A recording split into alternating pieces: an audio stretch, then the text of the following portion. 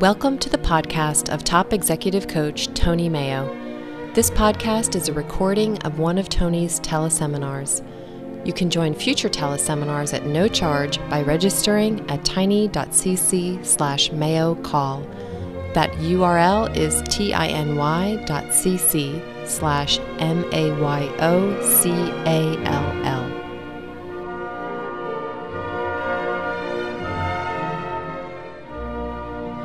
Well, the topic I had in mind for today is integrity, and integrity used with a particular meaning, a particular way. One of my favorite words. Good. Well, let's see if we can use it in a similar way that's useful for all of us. I'd like to introduce this topic by bringing up a story that seems like an urban legend of the rock band that shows up for a concert. And when they notice that there are some brown M&Ms in the bowl of candy, they refuse to perform. Have you heard that one? Yeah. No. And when you hear a story like that about the performer who refuses to go on stage after seeing something like that seems so trivial, and what thoughts do you have about the people that make that decision? Well, when I first heard the story, I thought these guys are just, ridiculously spoiled, and I was quite surprised when I heard why they actually did it. Yeah, it turns out. Let me get clear. They walk into a place. They show up for a concert. They had stipulated certain things that they wanted in the dressing room, and among them was a bowl of M&Ms with no brown M&Ms. And when they walk in and see that there are M&Ms with brown ones in there, they refuse to perform. And this story gets passed around, and usually in the form that Rohit mentioned, that they're prima donnas, they're looking for excuses to go off and exercise their power. But it turns out this... But if that's the word that the people contract them, if they give the word that they will have the M&Ms, they violated the contract by not fulfilling on the promise. Right, and that's why I use this as an integrity story. It turns out this is true. It's from Van Halen, and David Lee Roth in his autobiography talks about it. He says the reason this occurred is because they were one of the first bands to go in what they called tertiary markets. They didn't just play the big stadiums or the other professional halls. They would go into smaller places like high school football stadiums or parks and that kind of thing. But they were a big show. They would show up with 17 or 18 semi-trailers full of equipment. And they found they had to have a lot of preparation to put this show on, that they had to have a certain amount of electrical power available. They had to have a stage that would support a certain amount of weight because of their equipment and so on. So they would write these huge contracts with all the requirements for the show to go on successfully and safely, to the point where one of the reasons they did this is they once had the stage buckle during a performance. Pretty dangerous thing to have happen. But they were concerned that promoters would get this thick phone book of a contract and not read it. So they created a sort of canary in the coal mine by burying in the midst of this a requirement that there be a bowl of M&Ms with no brown M&Ms. That way, as soon as they walk in the dressing room before the show, they look. If there are brown M&Ms, they know the contract was not read. They have to check everything. So rather than looking for an excuse not to perform, what they're doing is trying to find a way to be reliable, to actually put on the show that they intend to put on. And this gets to the concept of integrity. The way I use the word is about having things work. It's used often today as having moral weight or ethical value, sort of a substitute for being a good person to say they have integrity. But for my purposes, I'm talking about what works, what doesn't. And having all the pieces perform as expected, that to me, that means integrity, from the engineering sense of integrity, when all the parts are there and they mesh properly. Things integrate well together. It makes it work. So far, so good? Yeah, a lot of people mistakenly think of integrity as morality. Integrity has nothing to do with morality. And I always tell people that the mafia operate with very high integrity because they do what they say they were going to do. If you owe them $10,000 and they say they're coming tonight for the money, and if you don't have it, they're going to break your knees, be ready to be in a wheelchair if you don't have the money, because they will break your knees.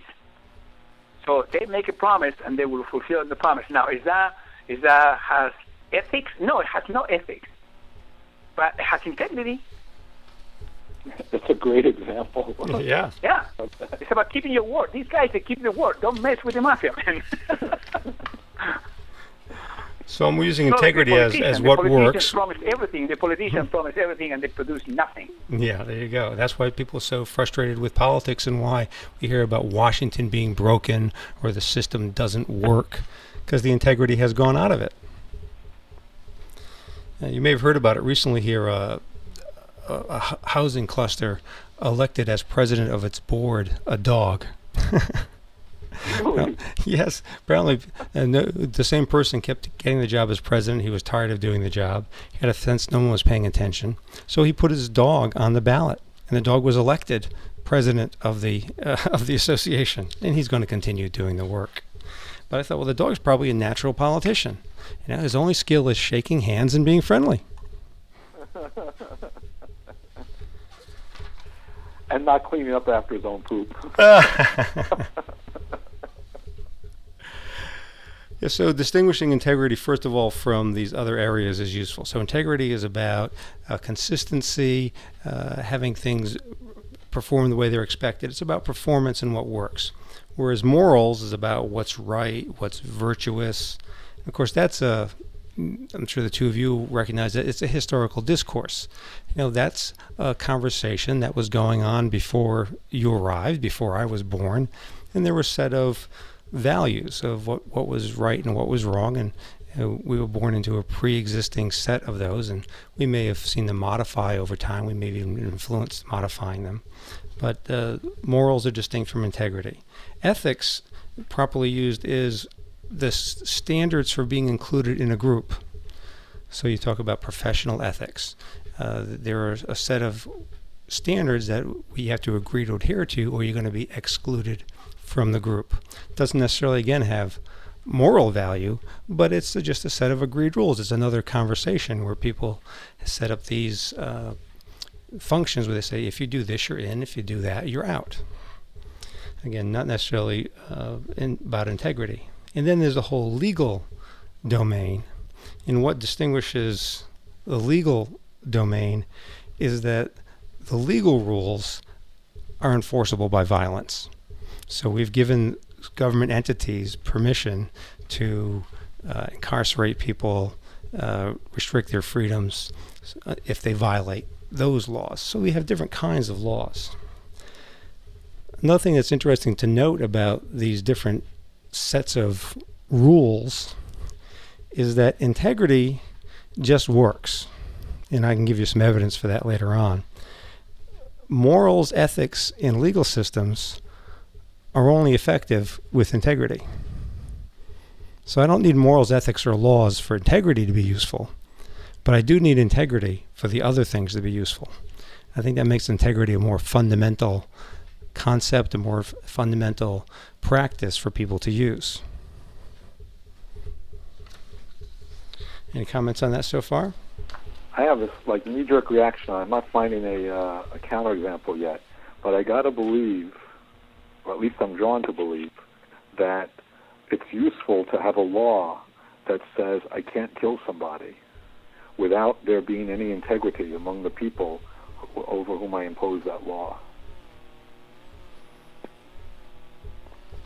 But if that law is not enforced with integrity, you run into some serious problems. So you might be in the medieval era when nobles could kill non-nobles with impunity, yet their murder was a crime. That just wasn't, enforced. How about the 1940s in Alabama? Yeah, how about that? We don't have to go as far away as I did to get examples of that. And then people start not to respect the institutions and the rules, and things start to break down. And we see that going on in the Middle East now. For a certain period of time, everybody agreed that Mubarak functioned as leader of the country. And as long as enough people agreed that was his role, things he said and did had the force of law. As soon as enough people said, we're not going to treat him like president anymore. He wasn't. He couldn't. I mean, it wasn't because of the strength of his arms or his intellect that he was president. It was because enough people agreed that he would be intellect. He would be the president. So then, okay, well, that was a clean case. But then what do you say about Gaddafi? There are a lot of people in agreement that he's not president. Right now he's got a good number that agree that or see it is in their interest to let him function as president, who are taking orders from him. But as soon as if a few more of those decide that they don't want to respect him as president, it's over. Yeah, I don't have any formula of how many or which people have to change their opinion. But the important thing is it's a matter of getting other people to act as though you have a certain status. Then you have that status. Right, but going back to this law integrity thing, so it sounds like there's a certain number of people who can act with no integrity, and the law will be useful and be maintained. And when the number of people acting without integrity gets large enough, then the law can't work anymore. So had there been, for example, 9 black people in Alabama, they still wouldn't have any civil rights. Which 9 are you referring to? I said if there had been just 9 black people in Alabama, oh, right, they still wouldn't have any civil rights. It required a certain number of people not being acted with integrity. Mm-hmm. Right? It required a certain number of people to be on whatever that square is called in Cairo. Right. It required a certain mass of people for whom the integrity left for the laws not to hold. So you can have this mush of laws being useful and integrity being found only in, I don't know, a plurality of places, a majority of places, I don't know.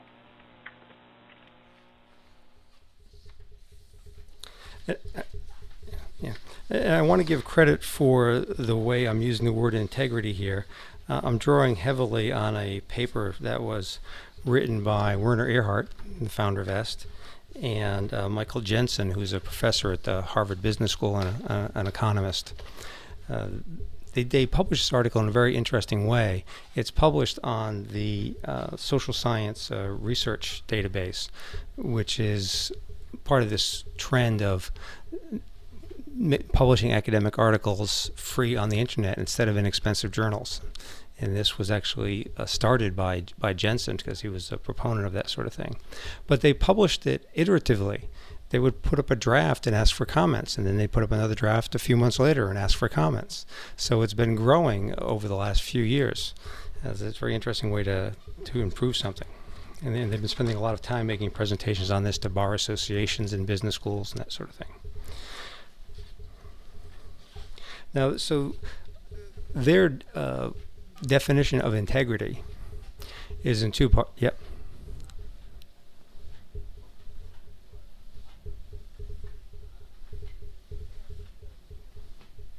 I've adjusted my microphone. Is that helpful? There you go. There you are. There you are. There you Okay. are. There you are. That's great. Thanks for letting me know that. So here's the definition of integrity that they use and I have found useful. Part 1 is, say again? Who uses that? You say they use? Yes. Much of what I'm saying today is based on an article published by Werner Erhard and Michael Jensen. Oh, yeah. Is that from the Harvard? Yes. Yeah, Jensen's from Harvard Business School, and Erhard is best known for EST and landmark education. And that is to do what you say, to have integrity, have the pieces fit together between what you say and what you do. Now that seems pretty simple and straightforward. It's something that most of us want from each other. But there's a limitation if you stop right there. Can you see what the problem is if your whole goal is to act consistently with what you say? I see 2 problems. One is I might not say very much, and the other is that I might say that I want to do that I'll do something, and then the facts on the ground change, and I'm committed to doing something that I don't think I ought to be doing anymore. Right. Why might you not say very much? I don't want to be committed to doing those things. Yeah, there you go. So that's the problem. I ran into this very distinctly a few years ago when I was running a company. Two of my direct reports were a Naval Reserve captain and a recently retired colonel from the U.S. Marines. I called them into my office one day, talked about how their plans, the things that they were committing themselves to, were not adequate to achieve the company's goals. And they both got very proud on me and said, hey, we are men of honor. We never make a promise we can't keep. I said, well, that's a nice thought. The problem is, I have promised the investors we're going to make money for them. And I don't know exactly how to keep that promise. There's a risk. You've got to make promises bigger than what you're absolutely guaranteed to be able to personally deliver, where you're going to end up, like Rohit said, making little tiny weeny promises. So there has to be a way to swing out, to try big, ambitious things, to talk to people about something you want to achieve that's big and still be in integrity. So the second part of the definition is, as soon as you know you can't do what you said, communicate with everyone involved and take responsibility for the consequences. So I can make promises, and if it's something fairly trivial, like being late for an appointment, I get on the phone. I call the person. I tell them something has happened. I'm going to be late for that appointment. Does it still work for you to start 10 minutes late? If it doesn't, I will do my best to find a time that does work for you. If it has cost you something, if it has damaged you in some way, I'm going to try to make up for that. I'm not going to do, which is much more common, is just to pretend it's not a problem. Just to slide over it. In the case of this company, the company did not work out. Investors lost all of their money. And there was one investor, the major investor, who was Sicilian, and maybe that tells you everything you need to know about his personality. He had a reputation as a hothead and being vindictive. I got in my car, drove to his office, explained to him that as far as we could tell, the company was not going to work out, and we were going to lose all the money. He listened to me as I described what we tried for a few minutes, and he said, well, I can tell that you've done everything you could to make this work. I knew it was a risk when I went in. Thank you for coming out here and telling me. See, that was putting in the second part of integrity. I couldn't deliver the return on investment that I had said I would intended to do, that I'd put in a business plan, in writing. But I was willing to go there and, take my licks, to be honest about what was possible, what I expected, so that as soon as I knew, he could take appropriate steps with this new knowledge. And then I get to stay in integrity. And you can see that's also workable.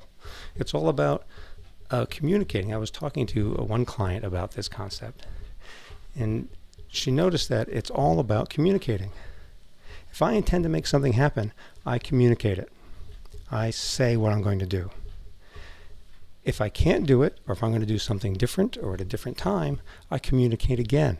And that gives people a chance to participate, to have some impact on the outcome, instead of just drawing in. That's another common reaction when things aren't going the way we had expected them to sort of bear down and get private and force it through yourself. That's pretty unpleasant, and in many situations isn't going to work out as well as getting other people involved by going to them and saying, hey, this may not work out. I want you to know that, and I want to work with you to come up with the next best alternative. How's that sound?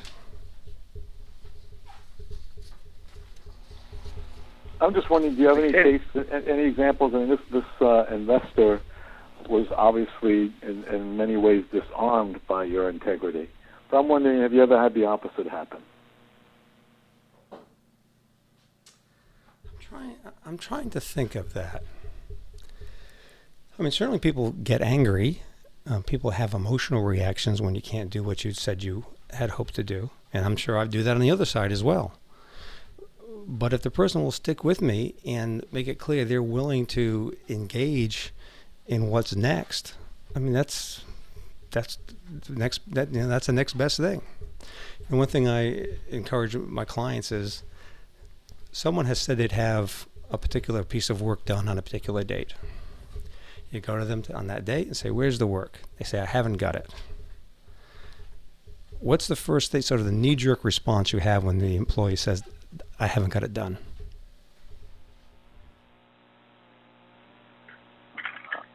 I mean, it depends what I need it for. I mean, it would either be, when will you have it done, or why don't you have it done?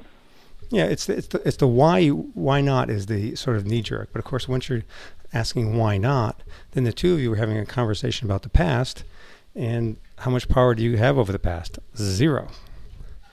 Your other question is much more useful. It's, when can you have it done?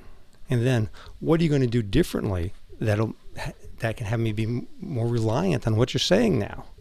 Don't just be sorry. Tell me how you're going to change your method, your approach, who's involved, so there's greater reliability in what you say. Something I say to my kids is, after years and years of training, I've taught them to apologize, which is progress, but it's not the whole trip. I say, I don't want you to be sorry. I want you to be successful. Tell me what you're going to do now. Let's talk about the future where we have some power. We can create some things. So it's that communication about what's next that makes things work. And that's my interest in integrity. It makes things work. Now, on big things like losing large amounts of investors' money or not having a work project done, it's sort of obvious, I think, that doing what you say is effective and makes things work. But small things go a long way too. I was reading a book by the Dr. Atul Gawande. He writes quite a bit on making medicine effective. He's got a book called Better, because it occurred to him that in medicine, what you do has a very serious impact on people's lives. So getting more effective should have a very high return. So he started talking to lots of people who were effectively delivering medical care to see what made them better. His overall conclusion, by the way, he'd expected to find uneven application of technology or resources, that there was some tangible reason for this. But his conclusion was it wasn't the resources, it was the consistency of doing what you know works.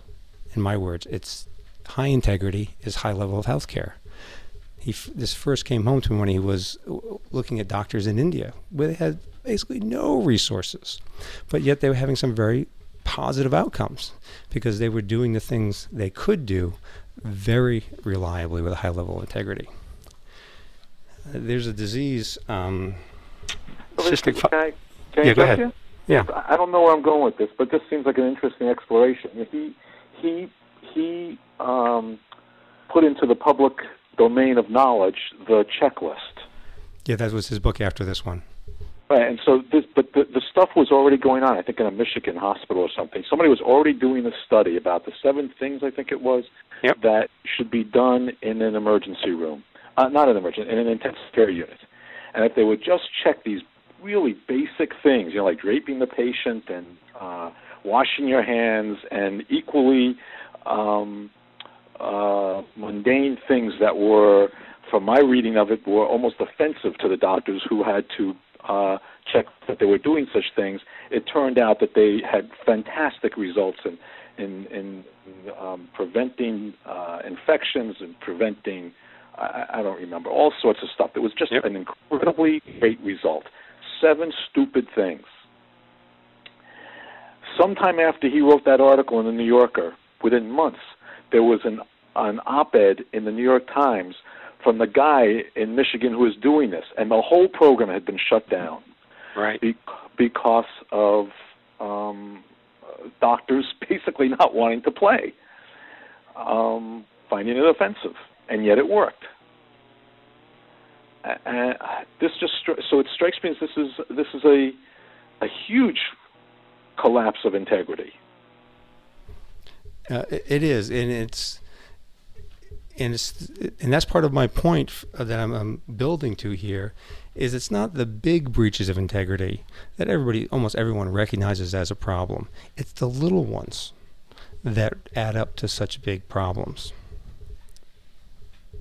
It's not washing their hands. It's not doing those 7 seemingly obvious things in the intensive care unit. So an example he gave in better was cystic fibrosis. This is a disease where mucus builds up in the lungs and it becomes very hard to breathe. It's a congenital disease. There's no cure. There are some fairly effective treatments. And the treatments haven't really gotten technologically better in years and years. Yet some clinics have much better outcomes than others. By better outcomes, I mean patients staying out of the hospital for years instead of months. Life expectancy extended by decades. So he went to the clinic with the best health, the best outcomes in cystic fibrosis to watch what they did. And one thing that came home to him is he was there when a high school-aged girl with cystic fibrosis came to see her doctor. And the doctor said, "Have you been taking your medication?" And she says, "Mostly." The doctor says, "Here's what we have. Let's look at the numbers." And the girl rolls her eyes because she's been through this before. There's a blackboard in the examining room. This is part of their treatment, is going to the blackboard and explaining things to them. Let's look at the numbers. A person's daily risk of getting a bad lung illness and going to the hospital is 0.5% a day. The daily risk of getting a bad lung illness with cystic fibrosis plus treatment is 0.05%. So untreated, 0.5%, treated, 0.05%. And that doesn't seem like a lot, because basically, when you experiment, as this girl is doing, you're looking at the difference between a 99.5% chance of being healthy and a 99.95% chance of staying well. On a given day, you basically have a 100% chance of being okay. But he paused. It is a big difference. If you add this risk up over a year, it's a difference between an 83% chance of staying out of the hospital for a year or only a 16% chance of staying out of the hospital. These little things add up, but we're so prone to let the integrity go a little bit at a time. I've got a blog post called Integrity Ebbs by Inches. I wrote it after I heard a talk by the primary whistleblower at MCI WorldCom, which I think until Madoff had the record for the largest financial fraud in world history. She was an internal auditor, started noticing things and looking into things, and was able eventually to put together the picture. And the picture was what I had sort of suspected on these things. Most of the people involved, maybe all of them, I'm not so sure about Bernie Ebbers, the chairman, were not a bunch of criminals and evil people who infiltrated WorldCom to perpetrate a fraud. They were perfectly ordinary people who got in a situation where they made the wrong choices. For instance, one quarter, their revenue numbers were not meeting the growth rate that was promised. The CFO said, "I've been looking at the numbers along the way. I've seen a lot of activity. I think there's something wrong with the numbers. But we've got to report to the analysts in an hour. Let's just take some money out of this reserve fund, put it into revenue, so we'll hit our number for today, won't hurt the stock price, and then we'll figure out what was wrong with the numbers, put it back in the reserve fund, and it'll work out." And people thought, well, it seems reasonable, no big deal. Just move the numbers for one day. And then, of course, the next month it's off again. They take a little more out. Next month it's off again, a little more out. Then they start doing other things. Where it gets to the point where it's a multi-billion-dollar fraud with lots of people who have done something wrong. See, it was a small thing, but now they know it was wrong. So they do a bigger wrong thing. As she was collecting evidence, she finally went to a controller and laid out her evidence and said, "How can you explain this?" And he told her everything. He said he had made a promise to himself once he went down this path that he knew he didn't have the strength to be the whistleblower. But if anyone asked him point blank what was going on, he was going to tell the truth. So he told her and went home and killed himself. Because he couldn't live with, who he'd become. So it's these small things, taking the pill every day, saying, "No, I won't do that," to minor bookkeeping entries. that keeps people from having the whole thing not work, having thousands of people lose their investments in MCI WorldCom, having people land in hospitals. Drug compliance is a huge problem. There's a significant proportion of hospital stays that are because of people not taking or incorrectly taking their medication. But it's not being addressed as an integrity issue. As to be workable, you want to set things up in such a way that people can follow through on what they know they should do. What responses do we have to those stories? I just have trouble relating it back to where you started, and you have to forgive me. I'm not used to thinking in grand, abstract terms lately, but it doesn't seem to me that this really addresses the issue of integrity.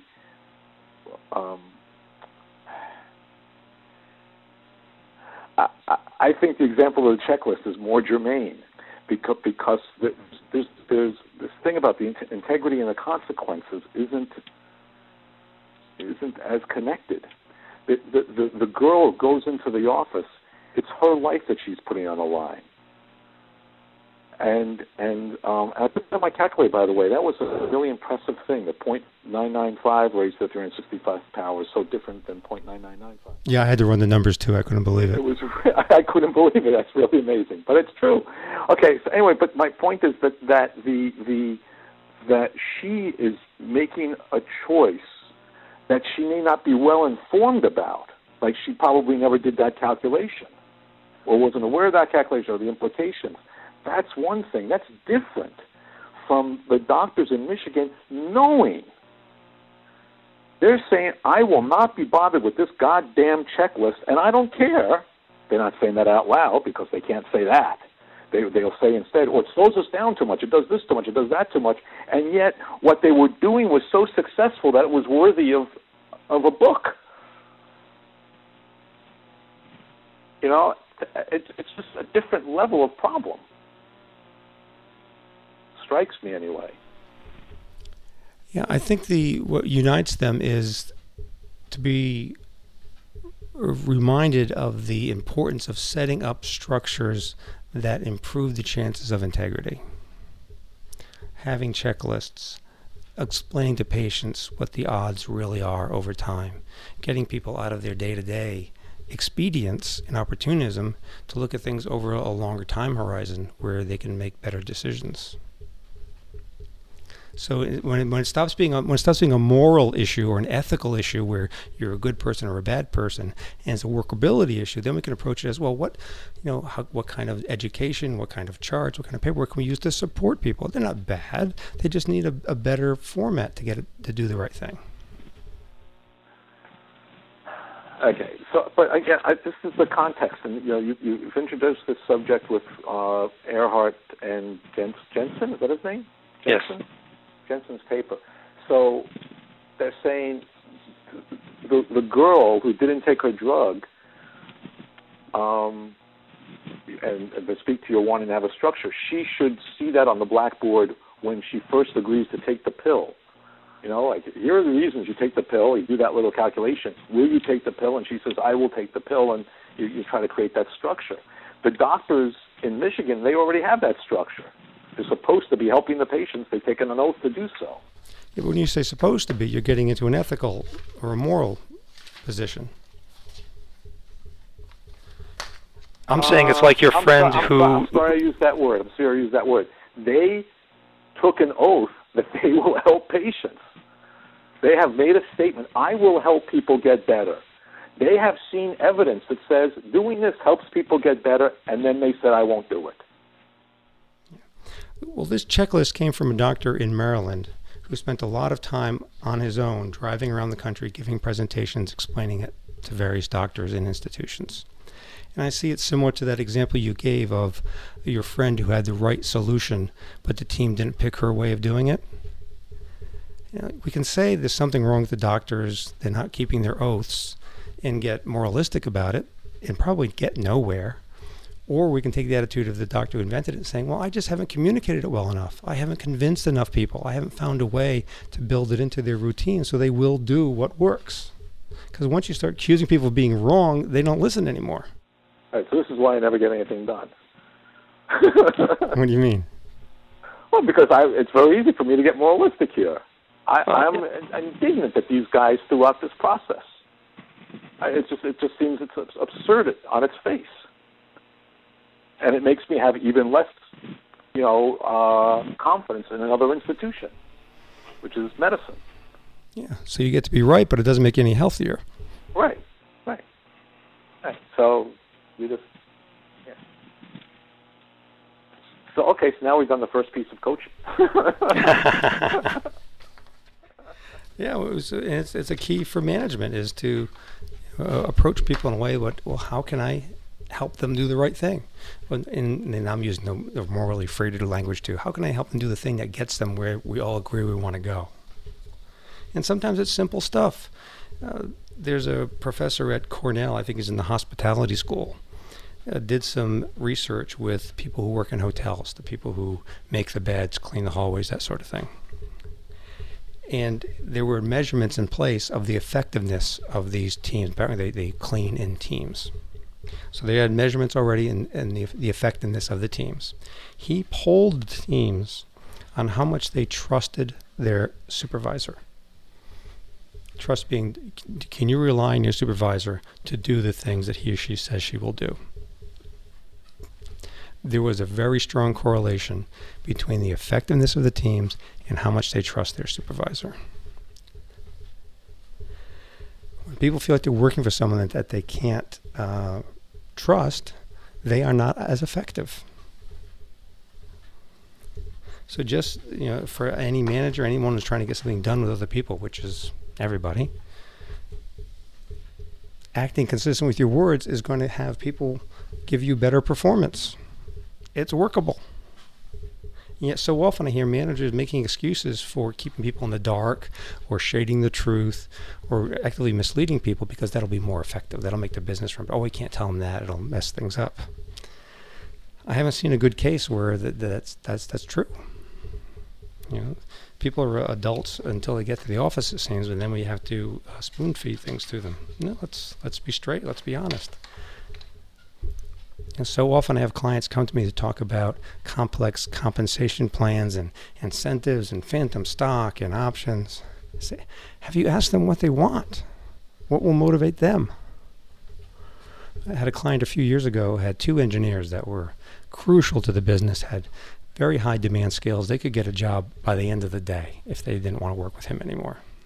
And he was thinking about giving them options, large bonuses. And I said, have you talked to them about what matters to them? He went to lunch. They were all excited about this. The iPod had recently come out. They were hard to get.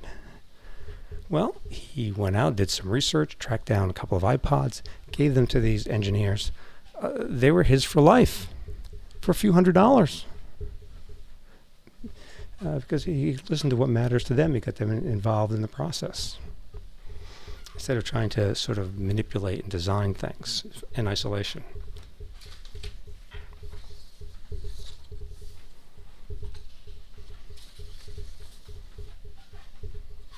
Another interesting thing from Professor Simon's research is he found that groups that had regarded each other as being high in competence, which is a whole other conversation, and high in integrity, were able to argue effectively, that they could vehemently disagree and still have good relationships, make decisions, and move forward. You think about it, it makes sense. Why would I bother having an active disagreement and discussion with someone that I don't trust to follow through on it anyway? So it turns out arguing is not necessarily a sign of a poorly functioning team. It could be a sign that you've got a strong team that can withstand that kind of disagreement.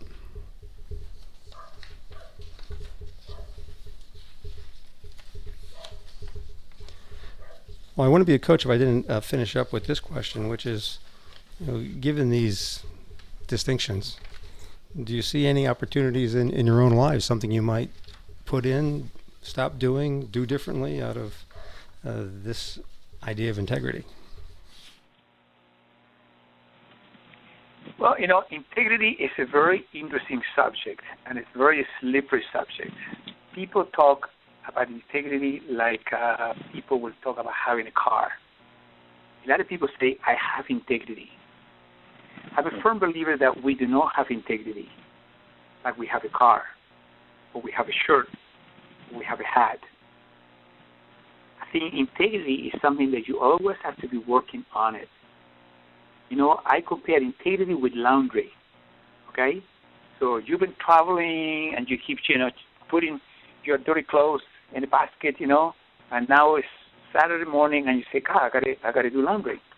So you go around, take all the stuff you have, you take it downstairs, you put them in the washer, you dry it up, you fold it, you put them in the drawers, and now you say, wow, I got everything I own is clean. And that night, you're going to take your clothes off, you're going to take your underwear, you're going to take your socks, you're going to take your t-shirt, and now you have laundry. So the laundry done, it lasted you only a few hours. Well, integrity is the same. You cannot have integrity like I have a hat. I can leave my hat on top of the chair, get up tomorrow morning, the hat is there. That's not the way it's with integrity. Every single interaction I have in the world, I must ensure that has integrity. Every single interaction, every conversation, every email, every text, everything I do, I need to know that this has integrity. Well, how do you keep that in your awareness? How do you maintain that as a continual? You have to create a practice. The same way you learn how to meditate, and meditating can become a practice for you, something that you don't do, something you don't do before you go to bed at night. If you have good oral hygiene, you're going to floss, you're going to water pick, and you're going to brush your teeth every night, and maybe several times a day. How do you get to that practice? By being present. Human beings are not present to what's going on. So you have to you need to stand on your feet and be present to what's going on. Because when I have to do something, like you say, if I had to follow a procedure in a hospital, if I had to follow a procedure inspecting an aircraft, if I have to inspect a pharmaceutical product that's going to go through the line, if I don't operate with integrity, somebody's going to be killed.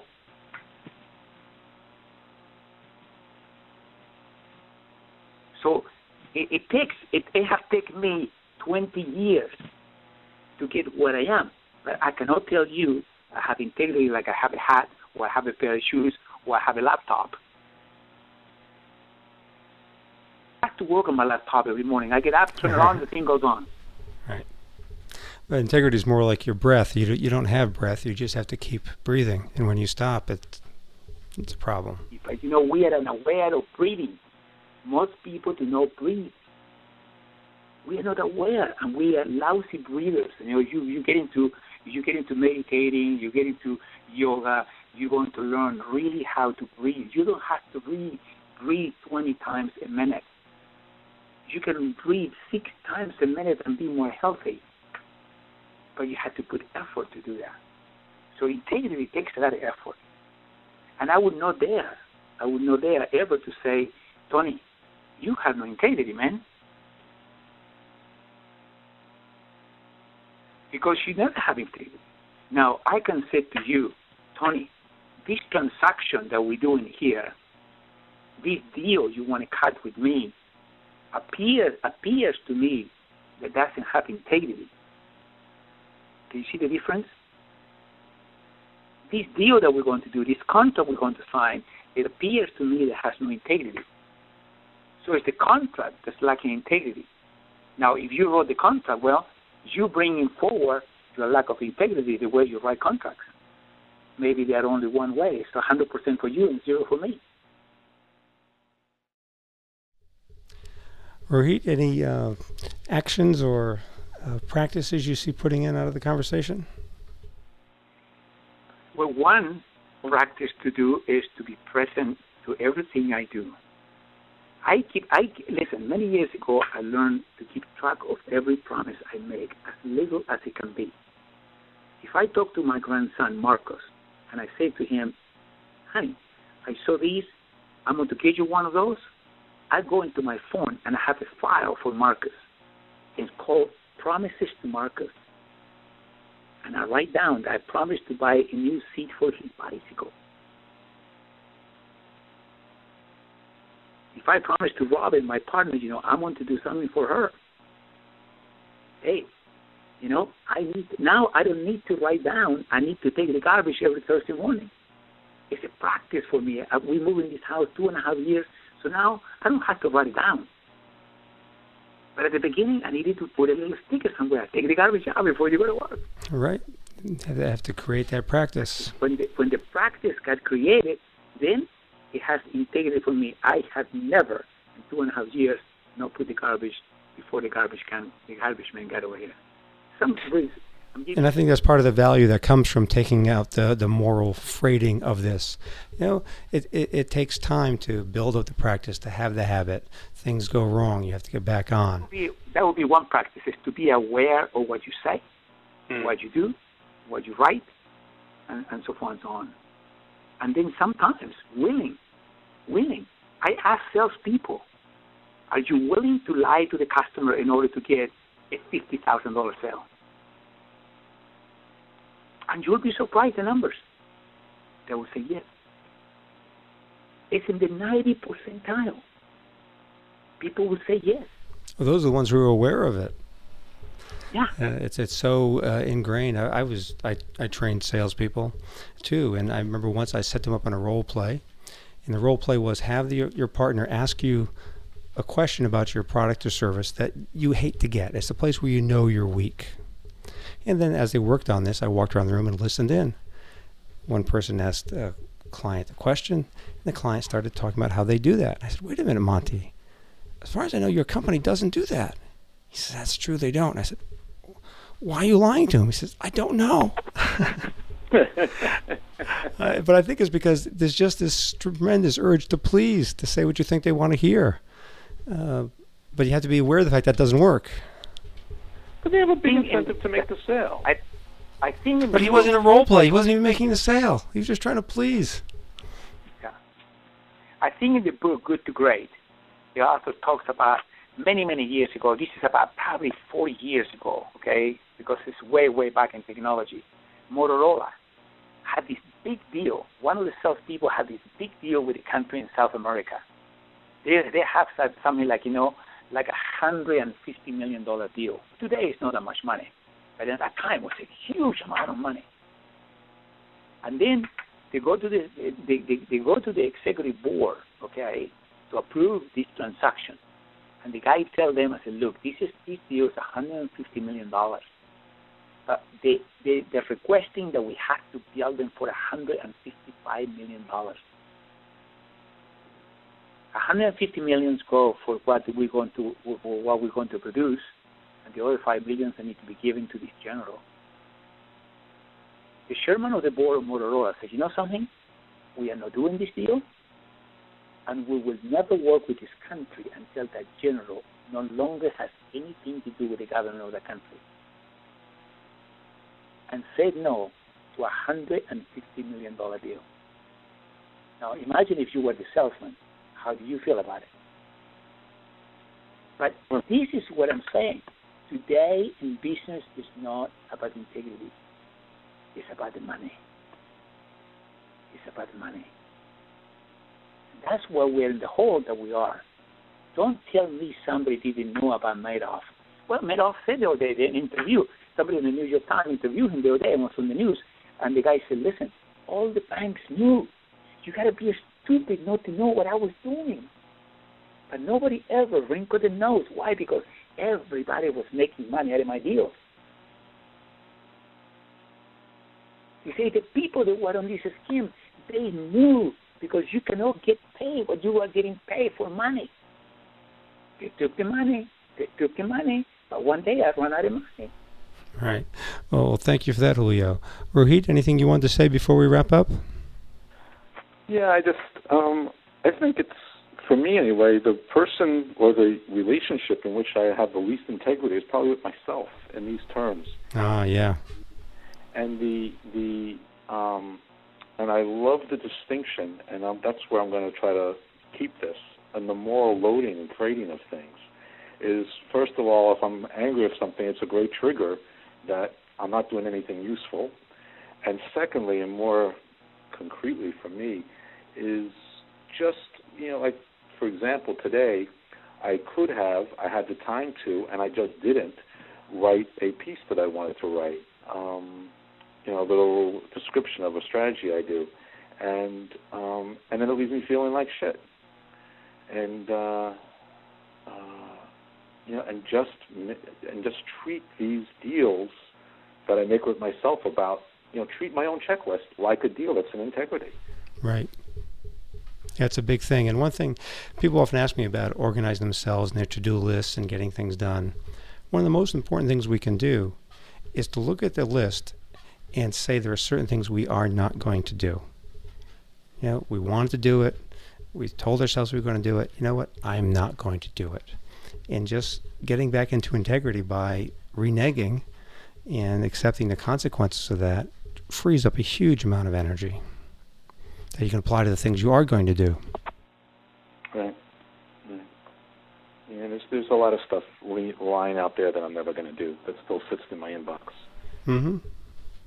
Yeah, it's a natural thing to fall into. Just like that sales guy in the role play. Well, you want to say yes. You'd like to think that's going to happen. But hey, it takes a toll. It erodes workability. Yeah, it's not a moral thing. Everybody does it. It's permissible. It's just not effective. So if you look at it in terms of effectiveness and workability, I think it's easier to make those choices and set up new practices.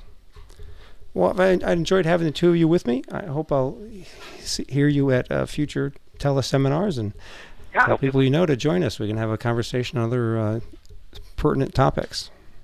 Cool. Well, thank you. I enjoyed it. It was very nice meeting you, Julio. Thank you very much, Tony. I appreciate that. Thank you, guys. Okay. Right. Bye-bye. Bye.